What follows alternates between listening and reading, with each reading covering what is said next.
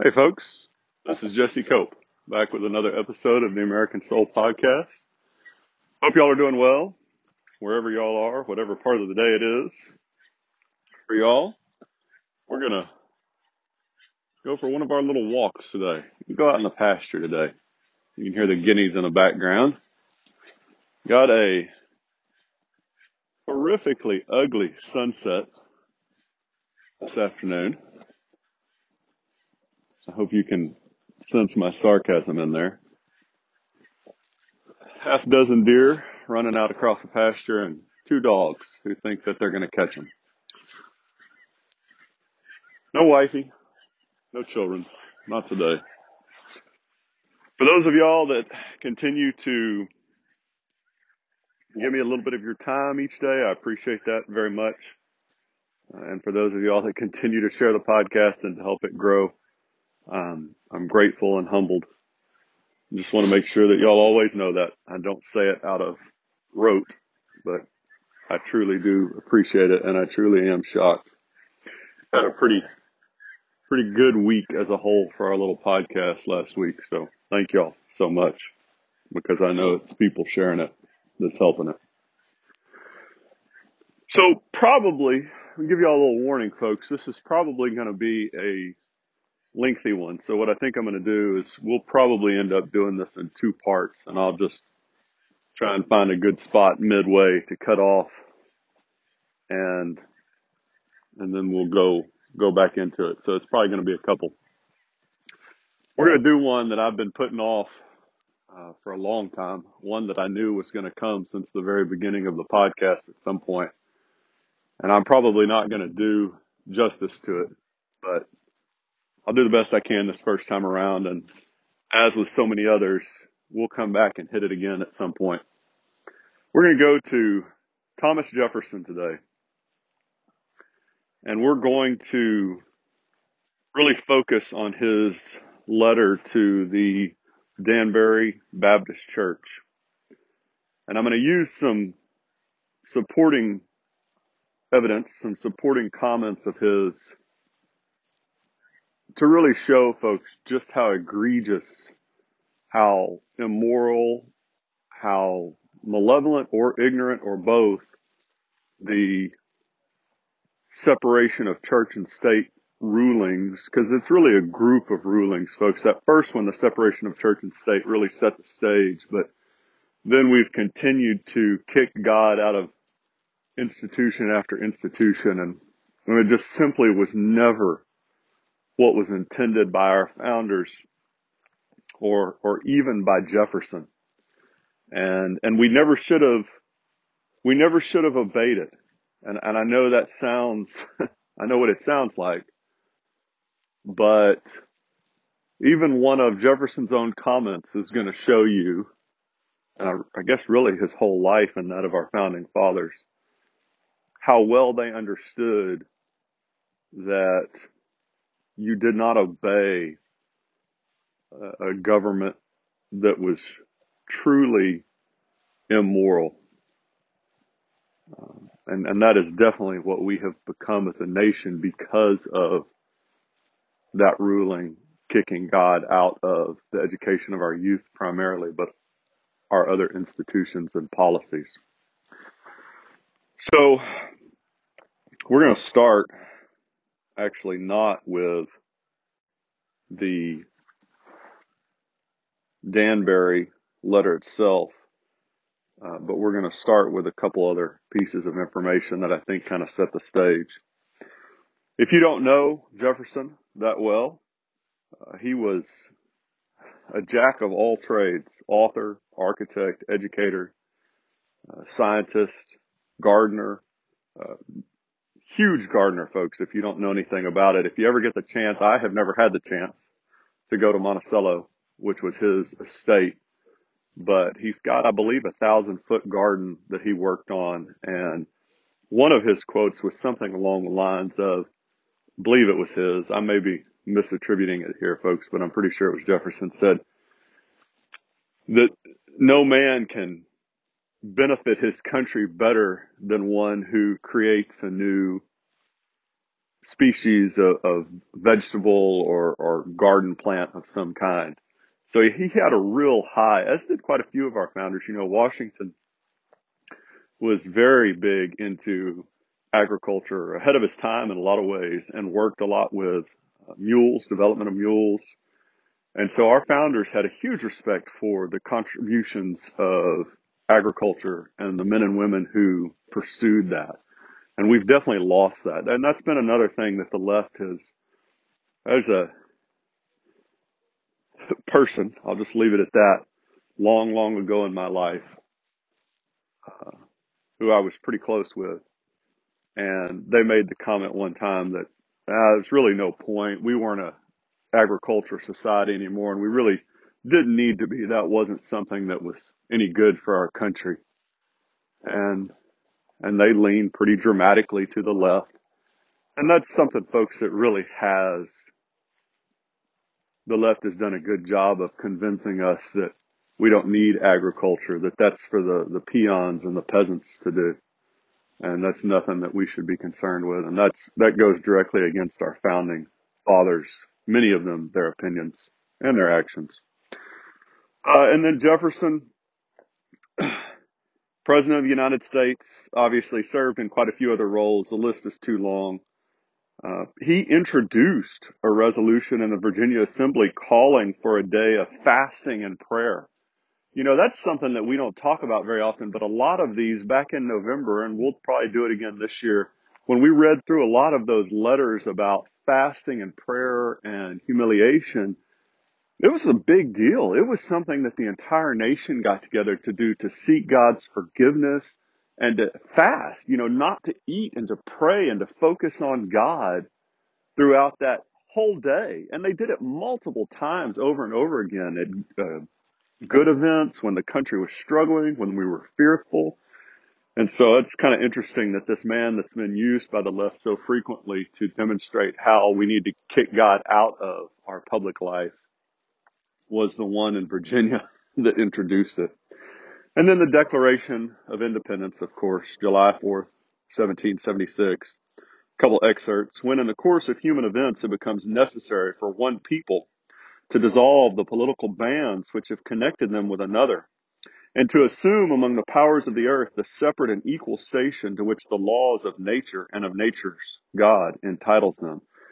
Just a little side note, we've talked about this with Blackstone before, folks. That's a direct reference to, at that time period, direct reference to God the Father of Jesus Christ, the Christian God, the only God. We hold these truths to be self-evident, that all men are created equal, that they are endowed by their Creator, again God, with certain inalienable rights, that among these are life, liberty, and the pursuit of happiness. Amazing that life's the very first inalienable right, and yet we've slaughtered over 60 million of our own babies. We, therefore, the representatives of the United States of America in General Congress, assembled, appealing to the Supreme Judge, capitalized again in reference to God, of the world for the rectitude of our intentions, and for the support of this declaration with a firm reliance on the protection of divine providence, again, reference to God, we mutually pledge to each other our lives, our fortunes, and our sacred honor. It's, even if that's the only evidence that you had from Jefferson, considering he was the chief architect of the Declaration, that would be more than enough to stop the nonsense of these Supreme Court judges back in the 20th century, if they had any real honor and integrity at all. The fact that God, and it was obviously, folks, it was blatantly God the Father of Jesus Christ, the Holy Spirit. There was no ambiguous nature about that at that time period.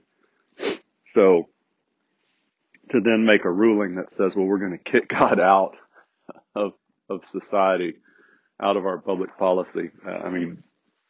As I say often, it's just gross ignorance of history, heritage, or malevolence.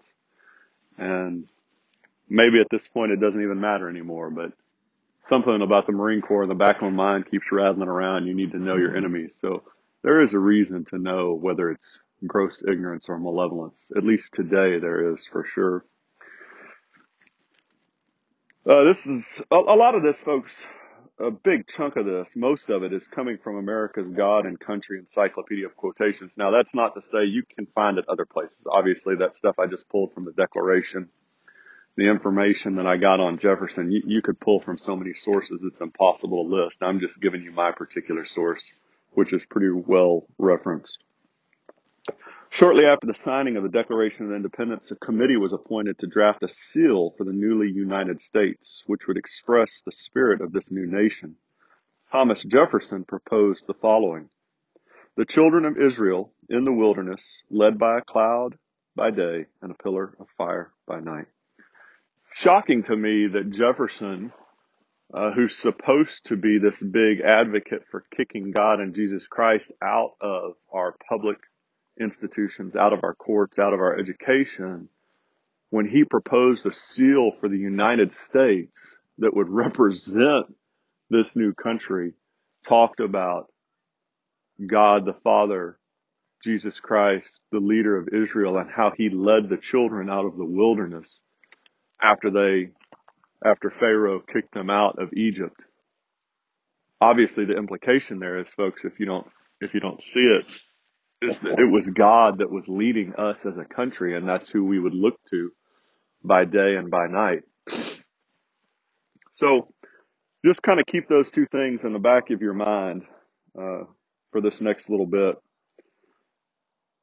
because again, really all you need is the Declaration, but that proposal of the seal also really just, there's no way, folks, no way that Jefferson was looking to kick God and Jesus Christ, his son, out of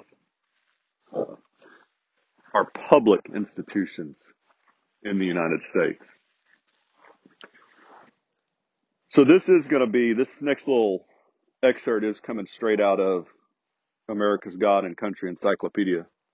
On January 1st, 1802, Jefferson wrote a letter to the Danbury Baptist Association of Danbury, Connecticut, calming their fears that Congress was not in the process of choosing any one single Christian denomination in order to make it the state denomination, as was the case with the Anglican Church in England and Virginia. In his letter to the Danbury Baptists, who had experienced severe persecution for their faith, Jefferson borrowed phraseology from the famous Baptist minister Roger Williams, who said, quote, "The hedge or wall of separation between the garden of the church and the wilderness of the world, God hath ever broke down the wall." Jefferson's letter included, "Believing with you that religion is a matter which lies solely between man and his God, that he owes account to none other for faith or his worship, that the legislative powers of government reach actions only and not opinions, I contemplate with solemn reverence that act of the whole American people which declared that their legislation should make no law respecting an establishment of religion or prohibiting the free exercise thereof, thus building a wall of separation between church and state." That was the quote from Jefferson's letter. This is continuing in America's God and Country. This personal letter reassured the Baptists that any government's hands were tied from interfering with or in any way controlling the affairs or decisions of the churches in America. Thomas Jefferson did not sign the Constitution, nor was he present at the Constitutional Convention of 1787. Neither was he present when the First Amendment and religious freedom were debated in the first session of Congress in 1789, as he was out of the country in France as a U.S. minister. Due to his not being present to hear all the comments of the Founding Fathers regarding the First Amendment, Thomas Jefferson had to rely on second-hand information to learn what had transpired in that first session of Congress. This rendered his letter to the Danbury Baptists, which was written 13 years after the First Amendment, ineligible to be considered a first-hand reflection of the intent of the constitutional delegates. There's so much there, folks. As I said, this was going to be lengthy, and I'll probably have to cut some stuff out this time even to get a two-part podcast in. And we'll come back to it, as I said, muscle memory, the Marine Corps, what I say so often, folks, here for those of y'all that listen to the podcast. So, where to start? First off, Jefferson was assuring this pastor that the state was not going to pick one particular Christian denomination over another. He was not saying that the government was not going to follow God and the principles of Jesus Christ. And if you know anything about Jefferson's other quotes, he was big on that. He made that comment multiple times that that he was a Christian in the truest sense and that he followed the precepts of Jesus Christ. He said that time and again. And if we have time, we'll get to a few of them today. But so he was not saying at all that that they needed to kick God out of public institutions. Go back, remember again, he was the one that instituted the day of fasting and prayer in the Virginia Assembly, and he called for it numerous times as president. So this idea that he didn't want God and Jesus Christ in action in public policy is ludicrous. It doesn't even make any sense. It's not factual. It's not historical. It's a complete twisting of separation of church and state. He was assuring these Baptists who had suffered persecution for their faith that they were not going to come in, that the United States was not going to come in and say, okay, now everybody has to be Methodist. Everybody has to be Church of England, Presbyterian, whatever it is, right? That was the original intent of his letter. Now, even worse than that, when the Supreme Court used this to justify their completely immoral and ignorant or malevolent decision, it's not even a first-hand source. He wasn't even there at the argument of the First Amendment. He was off across the ocean doing what he was supposed to do, but he wasn't here. So now the Supreme Court has taken a comment from a letter 13 years later from a man who wasn't even there about the First Amendment to completely twist what the First Amendment says. Folks, I'm just almost beside myself. You can't figure out that was done evilly. I don't know what else I can give you. I could probably just stop right there. Those decisions in the 20th century about separation of church and state, kicking God out of the education of our children, kicking God out of our public institutions, and trying to say that we did not want God and Jesus Christ in our government and country, it's totally a lie. It's probably the single greatest lie that's ever been pulled over on our country, at least in my opinion, folks. And it has done more damage to our country than any enemy outside could have ever hoped to accomplish. Ever. And that goes back to Lincoln's comments about we're never going to fall from the outside. We're only going to fall from the inside. We're doing a pretty dang good job of it. All right, folks. So as I said, we're going to leave it there for today. And we will pick up with the second half of this in a couple days. For those of y'all that continue to join me here again, thank y'all. For those of y'all that continue to share the podcast, which is still growing, thank you. I'm ever humbled and grateful. I hope that y'all have a wonderful rest of whatever's left of your day. And I hope that y'all will remember in whatever area, whatever walk of life you're in, folks, you have the ability to spread the truth and to shine a little light into the darkness. And it's a big deal, huge deal. So I will leave y'all with that. God bless y'all. God bless your families. God bless America. And we will talk again real soon. Looking forward to it.